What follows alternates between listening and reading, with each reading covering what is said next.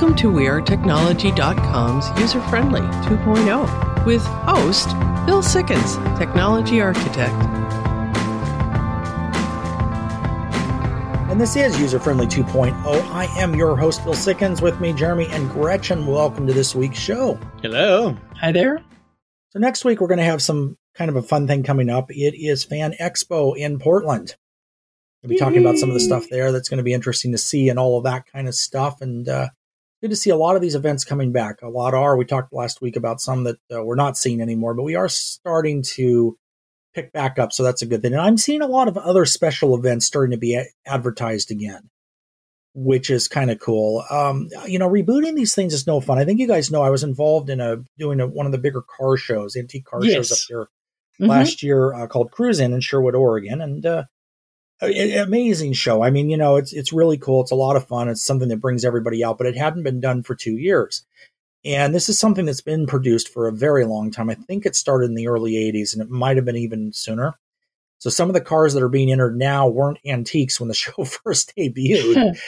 And, so getting things back off the ground does take a lot of doing. And, so it's just good to see some of this stuff coming back. And same thing for the bigger conventions. So it's going to be kind of cool to see what all of that is.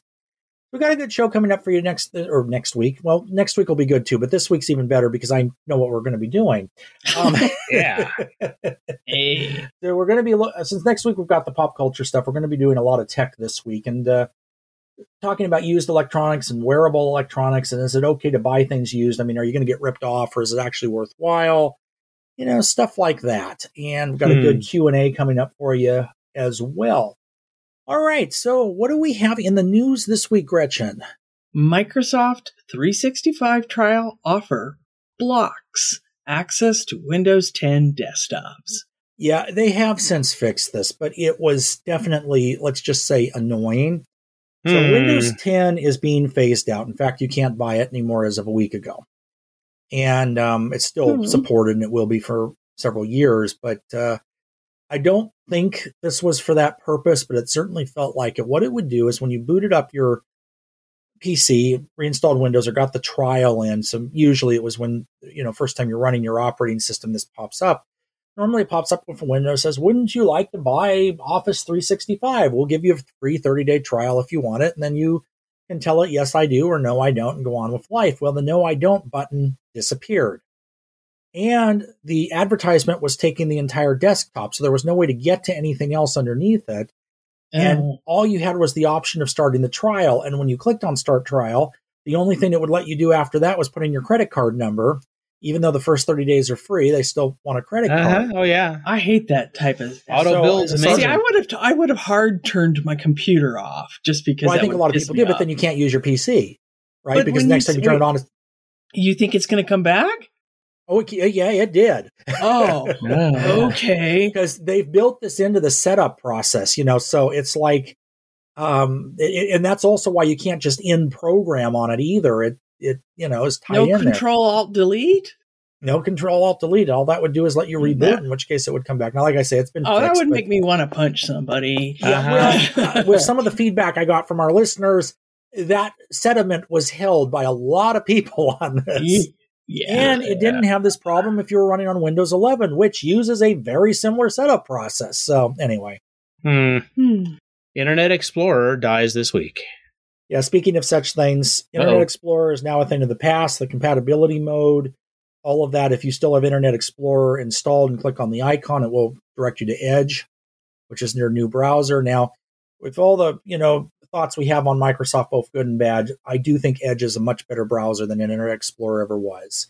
Okay. It's more secure. It does things better. I still use Chrome. I used it once. So, yeah. I used it once to download Chrome, and that was it. Yeah. That's it. You have one job, right? Yeah. So, no, but it does do things better. I understand why they switched it over. And to avoid the total technicals right now, what it is the back-end technology that renders the internet is different. Yeah. And uses the newer system to do it. So that's why they switched it out. So Internet Explorer now joins Flash and a number of other things as from the past. As a helium shortage looms, vacuum balloons could save physics, medicine, and birthday parties. Yeah, so helium is something that has a finite supply. Mm-hmm. And when it is let loose, it's light, it goes through the atmosphere, it goes out into space, we don't get it back. And helium, about 10% of the helium supply is used in birthday balloons. The rest of it are actually used for other things, including medical stuff, like MRI machines, all that kind of thing requires helium to operate. So that's why this is important. And if you've tried to get helium lately, you probably know that we are dealing with a helium shortage. It's hard to come by. So they're talking about vacuum balloons that float on nothing. The weight of the balloon is lighter than air, and therefore it has the same effect. And if this ends up being possible, proof of concept out there, although I read the technical data on it, and I'm a little bit skeptical. Let's just say I think they need a little more of a proof of concept. But anyway, the bottom line of it is, if this could work, which I think it has the possibility, I just don't think they're there yet, it would help to solve this problem because you would no longer need helium and be able to do essentially the same thing. And at the end of the day, I think it's a little more important to have this for medicine, saving somebody's life versus a pretty balloon at a birthday party. Well, yeah. Yeah, and Esther totally agrees with absolutely. All right. Can 3D printing help solve the housing crisis? Solve it? No. Help it? Probably. Yeah, I know. I mean, I've seen several different versions of several different houses being 3D printed with like liquid concrete. So, yeah. It is amazing what they can do with some of this stuff, and not just houses. I mean, the Netherlands, they're 3D printing full bridges that work very well. I mean, it's, you would think about that. Is that going to be safe? Absolutely, it's safe. It all is fine. I haven't heard of any of them collapsing yet. In fact, I think they're a little bit better than some of the conventional built stuff. Cool. So this type of technology does definitely help in aiding it. I don't think we're seeing a world anytime soon where all of our new houses are 3D printed. And there are some drawbacks to that too, but conventional houses, if you want to remodel or change something, there's a specific process to do that. 3D printed is completely different because it's all one piece in most cases. You still have windows and doors and all that kind of stuff that you put in, but the actual walls are, very different. But that being said, we definitely do need anything that we can to help solve the housing shortage and the housing crisis. I mean, homelessness and houselessness is one of the biggest issues we're dealing with right now in a lot of our bigger cities. So I think what's going to happen here is the solution, if you will, to that is going to be a combination of things, which this is part of. So you look at this and you look at some of the other things they're doing to be able to aid and assist with this and be able to help. As long as we don't start stacking mobile homes like in that movie, I think Ready Player One. No, I don't think we're quite there yet. That wouldn't pass OSHA, so that's fine. All right. The stacking might, but the jumping down and sliding down a pole just wouldn't. Yeah. TikTokers are roasting McDonald's. Hilarious drive-through AI order fails, and it shows that robots won't take over restaurants anytime soon. Yeah, so what this is a thing that went out on TikTok. So McDonald's has been testing AI-powered ordering at its drive-through lanes since about 2019. And what this is they use voice bots to take orders. Now, you can imagine where this would go. And it's not just McDonald's, Sonic, Chipotle, and others are dealing with this too. But the video was quite interesting because she's going through and trying to order water, and I think it was a cup of ice cream or something. And the menu shows that she ordered 2 butters and 4 ketchup packets. And she just called this fighting with McDonald's robot. It doesn't get any better than that. It's just like, okay, your system needs a hard reboot and some more editing. It's interesting. AI is an amazing thing, and I think we're talking about ChatGPT a little later in the show here too. And so all of these things are going in that direction, but at the end of the day, it's just if the AI is going to give me a Mountain Dew at McDonald's, we have a serious problem because Mountain Dew is not. That would be interesting, being that McDonald's doesn't sell Mountain Dew. Exactly, you do have a problem there, right? There have been issues where people have been trying to order drinks, and it says, "Okay, 1 Mountain Dew." I'm like, no. Hey, your story's next. I know. All right, last one. The U.S. Air Force successfully tested an AI-controlled jet fighter. I don't know. Did you get butter packets and ketchup? No, probably not. In the jet? In the jet, yeah. Speaking of AI and all of this kind of stuff, this one actually worked out a lot better. They're testing an AI-controlled jet fighter. I mean, some of the sci-fi we think about with war machines that are AI-controlled, inner music here, but it does work, and it does keep the soldier out of harm's way to be able to operate in this capacity. Yes. So it's going to be interesting to see where that ends up. But at the end of the day, it worked, at least in the proof of concept thing. All right, we've got a great show coming up for you this week. Don't go away. When we get back after the break, we're going to be talking more tech. This is User Friendly 2.0.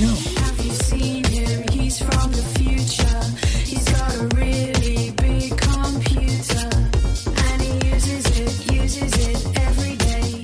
And he uses it in every way. What's he use it for? You know I'm not that sure because it uses future technology. Welcome back. This is User Friendly 2.0. Listener question that's come in, and then kind of as just almost a coincidence, a good friend of ours also asked about this. And it has to do with, is it okay to buy used electronics? Now, obviously, it's okay in the broader sense. But what they're going for here, specifically when this came in, is the idea of used video cards. And the graphic cards that go in your computer, especially the high-end ones that are used for gamers and video editing and that kind of thing, are very expensive. And in many cases, they can be more than half the cost of a computer if you buy one. I use an Alienware desktop to do the work I do on it. And about 50% of that was the video card. And considering that the base computer is pretty expensive to start with, that was a pretty expensive video card.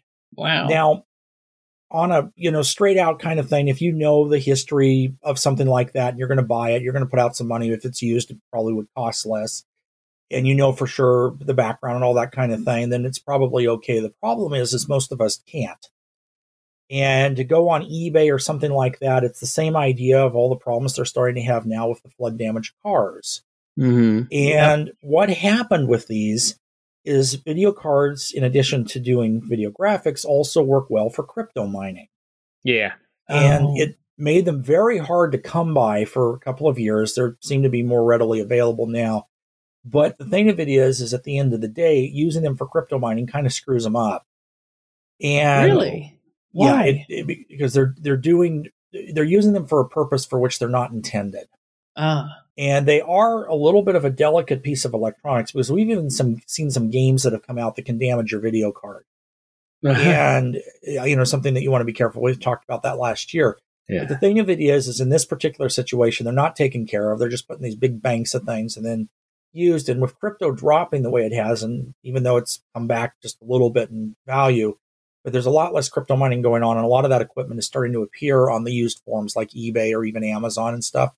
And as a result, you have to be very, very careful. So looking at used equipment as a whole, there are pros and cons to this that kind of apply to everything. The big pro, of course, is the reduced cost. You're going to pay less for something that's used, And if you look at it from that standpoint, depending on what it is, that may or may not be a good thing, because the biggest con is the fact that usually used items have no warranties. So, in other words, if you make a warranty claim, you have to present, in most cases, a proof of the original purchase of the equipment. Right. So even if the item is still under warranty, unless it's been transferred to you and that's been allowed by the manufacturer, you're going to have a very hard time claiming warranty. Just is the way that it is. Yeah. And something to think about from that standpoint is, if it's a $50 item, okay, maybe you roll the dice. But if you're still spending $500-$600 on it, yeah, then that's not worth it. Maybe that's not such a good idea. Yeah. So now, another pro with used equipment is that you probably don't really need a new one, as long as it can work. So if you are just getting a computer and you're reading your blogs, checking Facebook, watching Netflix, whatever, you might not need the latest, greatest computer, and something that's been around for a year or two, as long as it runs Windows 11 and does the things you need it to do to keep it current. That's a thing. Same thing for your cell phones. Most people don't need the latest, greatest phone, so getting a used one might be okay from that standpoint, because you actually don't necessarily need a new one. However, and this is the big con from that, it's hard to check everything.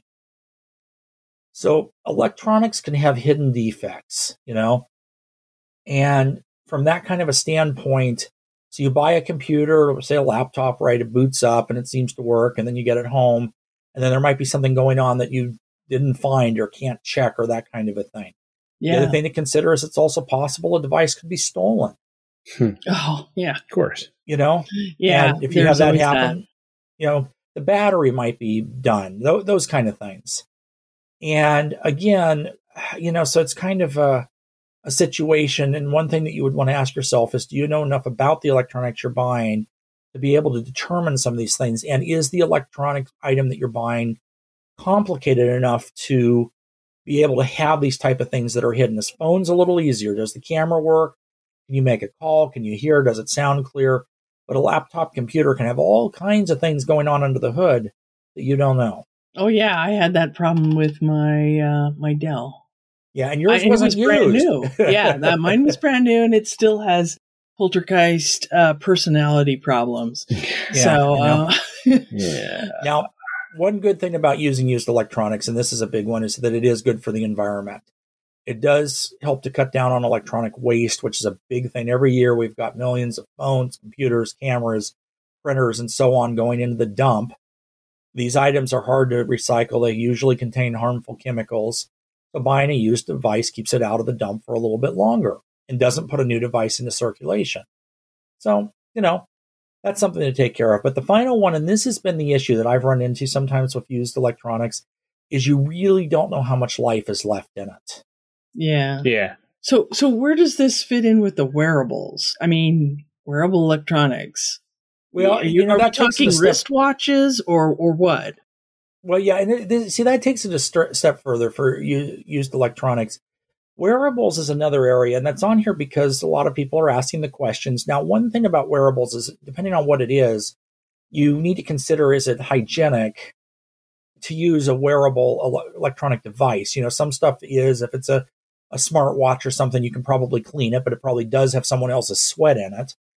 And not to be crude, but those are things to think about because these are usually worn against your body.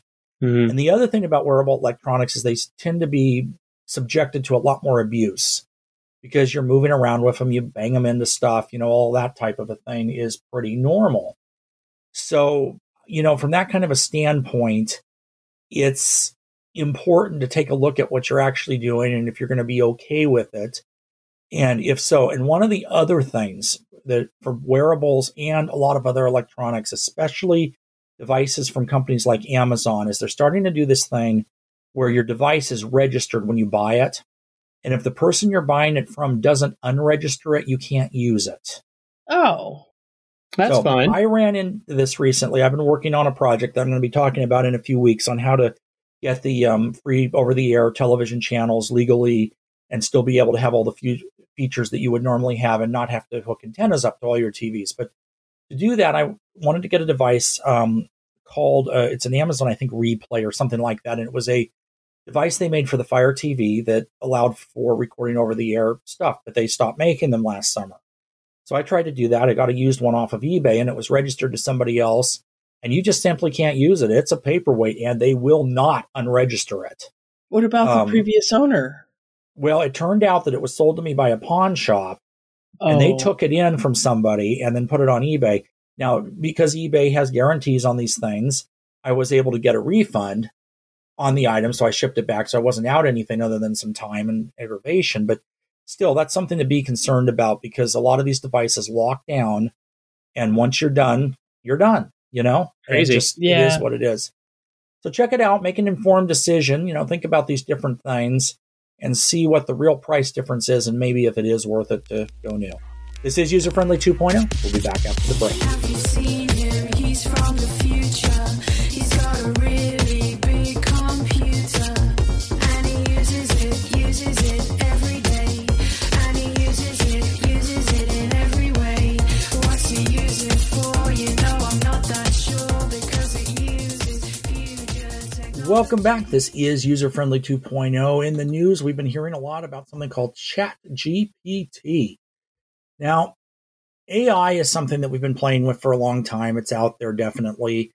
But they're getting into these more kind of conversational units, however you would refer to that are able to interact in many ways in the same way that a human would. And some of the advantages and disadvantages of this type of technology is the fact that you don't always know that you're talking to the computer. And this particular situation is something that's been set up that this software can actually write computer code. It can write term papers. You can ask it plain questions and it will give you answers. And one of the funny things with it just being Valentine's Day is CNET kind of did an experiment on this. And they let ChatGPT edit their online dating profile. Yes, I can talk today. Probably not as well as the AI. And wanted to see, kind of what it would come up with. So putting out these things, they got some kind of interesting answers, So the prompt, in other words, what you put into it, write a funny one-sentence response to the dating app prompt, my zombie apocalypse plan is. And the chat answered, my zombie apocalypse plan is to teach the zombies the cha-cha slide because you can never have too much cardio in a crisis. Okay. Oh, wow. Okay. That's, well, I mean, I guess it's an AI, so it doesn't have to worry about the zombies eating its brains or body. No, probably not. I just, all right, how about this one? Prompt, write an opener message for a dating app, but don't ask the person out on a date yet. You've just watched the most recent episode of The Last of Us and are feeling emotionally vulnerable. Answer, hi there. I just finished watching the most recent episode of The Last of Us and I'm feeling a little emotional. I couldn't help but notice we both enjoy the game. Want to commiserate about the ups and downs of the post-apocalyptic world and all the feels it brings. That almost sounded like an advertisement. Yeah. So some of the stuff you get out, there's another one they have up here. Write a funny opener message for a dating app, but don't ask the person out on a date yet. This person shares your interest in cats and indie music. Answer, meow there. I couldn't help but notice our shared love for cats and indie musics from the 2010s. I have a feeling we could spend hours talking about our favorite fur babies and debating the best album from Fleet Foxes. Want to join forces and start our own feline-friendly indie band? Now, keep in mind, this is an AI that's answering this stuff this way. That one was pretty good. That was pretty good. Yeah, that was clever and creative. Yeah. So it's interesting. I played with this a little bit and found in my situation, I was asking it write code and do different, like computer code and do different things like that. And it actually came back with very valid, respectable responses. You wouldn't think, but it does. Now, we're taking this a step further is if you're in college, I used to just pay people to write I wrote all my papers myself, of course. Uh-huh. And actually, Gretchen, you actually did. And I didn't write papers, so it's okay. But at the end of the day, these kind of systems can be used to replace that. And you can write what they put out through like a plagiarism tester and it won't pop because it is unique, but it is not authored by the human that's claiming to have authored whatever it is. Right. And we've talked in the past about some of the problems where AI-driven artwork and stuff is actually directly competing with human-created artwork and stuff. And there is problems that's creating, where it's not separated. And at the end of the day, we're going to have to figure out how to deal with all of this. Yeah, you've really upset Esther. She's just like, rrr, rrr.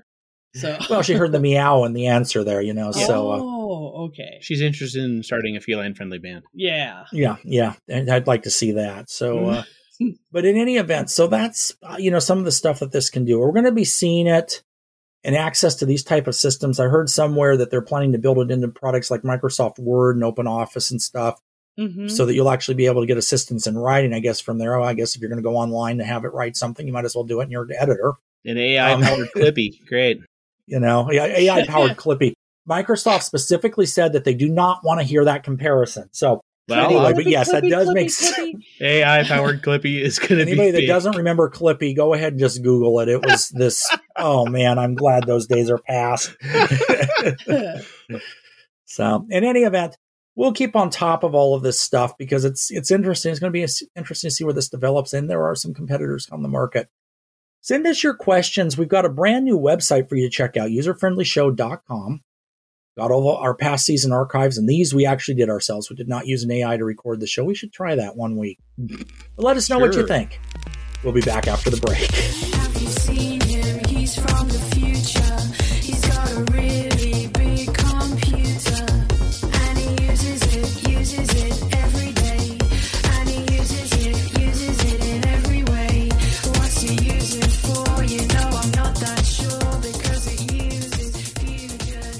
Welcome back. This is User Friendly 2.0. This is the part of the show where we answer your questions. You send them in, and we endeavor to get you some information. How do you send them in? Go to our new website, userfriendlyshow.com. Everything's out there. We look forward to hearing from you. What questions do we have this week? Is crypto coming back? Cryptocurrency, well, I'm not sure it ever completely went away, but it certainly, dropped in value. They've been talking about crypto winter and all this kind of stuff. The reason this question came in is the last couple of weeks, we've been seeing some of the currencies like Bitcoin go back up a little bit. Bitcoin finally got over 20,000. Today I was looking at it when we're recording, about 24,000, give or take. So there's a little bit more value coming back in. But no, I have not changed my opinion on this. I still say be very cautious with this kind of thing. It is definitely something that is very, very new, even though it's been around for a little while. They're starting to look at actually doing some regulation and getting some more things in place like that. But we've seen a lot of the exchanges go out of business. And one of the big problems that's created is, unlike banks, when the company that handles your crypto wallet goes away, they can lock you out of your money. Yeah. And there isn't a whole lot of recourse for that, So there's a lot of kind of wild, wild west type things out here. And it still is definitely the case. So it'll be interesting to watch this and see what happens. I'm a little surprised it didn't bounce back earlier. I was thinking Really? it probably would. Yeah, I think because it's going to do the yo-yo thing. Mm-hmm. However, if it becomes viable, I still would be very surprised to see that. Yeah. Okay, our next question is, what is data scraping? Question that's come in from a number of different listeners, and there seems to be more of a focus on this in the last little bit. And basically, this is a technical term for going to the internet and extracting data from whatever you would extract it from, usually websites or something like that. So you might scan for email addresses or access information or, those type of things. Or if you can get to it, records that give more information on the user. And especially right now with all the changes that are being made with tracking and all of that for advertising, I think we're seeing a little bit more of this again. So they're killing off third-party cookies. We've talked about that in the past. And those are the little bits of information that would create the situation where you went to a website and looked at something, and then the next 10 you would see an ad for the original something you looked at, that kind of stuff. That's what cookies were doing. However, it's being replaced with something else, so which looks like it may or may not be. It might even be a little less secure. So it's going to be interesting to see where that goes. Great. But the bottom line of it is getting information that's out there, addresses, phone numbers, email, and anything else. That's basically a generic 10,000-foot definition of what data scraping is actually about. Okay. All right. What is check washing? Yeah, I couldn't find that cycle on my washer, so No. not really sure what this is. So what this refers to, checks are, in my opinion, probably the most insecure banking thing that you could actually do at this point. Yeah. You are literally handing somebody a piece of paper with your signature, address, account number, and other information on it. And your signature, because they can copy it. And they can copy it. They can do all these different things, and it's easy to make a checkup on the computer. I mean, there's software that does that for legitimate purposes. But what check washing is it's a kind of fraud where somebody gets a check that, say, you've maybe sent in the mail or given to somebody or whatever, however they would come into contact with it. And then they remove the name of whoever you made it out to and put their name so they can deposit it. A lot of times they'll change the amount and other stuff like that.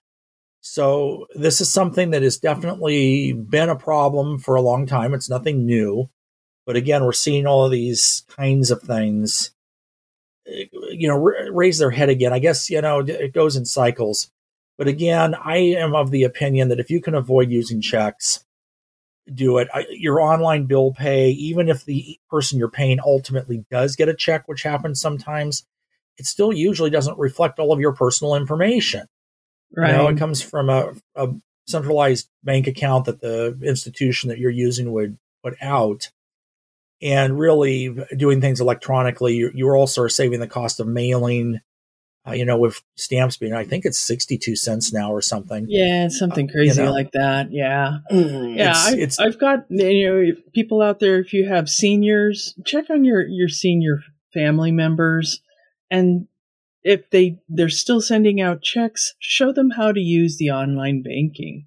Help them to protect themselves, See, See, the other thing that can happen with the check washing scheme, too, is the check will clear, and you'll see, okay, it's posted, against your account. And then the person you're sending to, well, we never got it. So that's another area of this that you might be a victim of this if you have that kind of a thing happen. Best thing is I know you can't avoid it 100%, but minimize as much as possible using checks because it's just not a secure. It's one of the few leftovers from the last century of banking, I think. Yeah. And something that really probably needs to become part of history. Are TikTok creators going to start charging users? Yeah, so this seems to have created a little bit of stir. What this is an announcement made by TikTok that they're actually looking at a system to allow content creators to charge users to be able to view their content. Oh, boy. So that's what this is about. So it's not directly TikTok charging you, but it's the creators on TikTok being able to charge you to look at their work and be able to monetize it.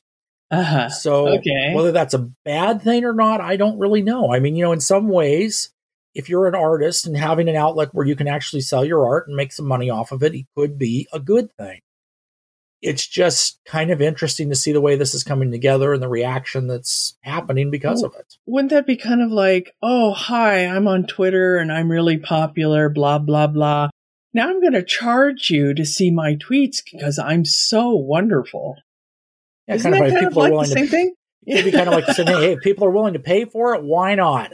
Kind of. Okay.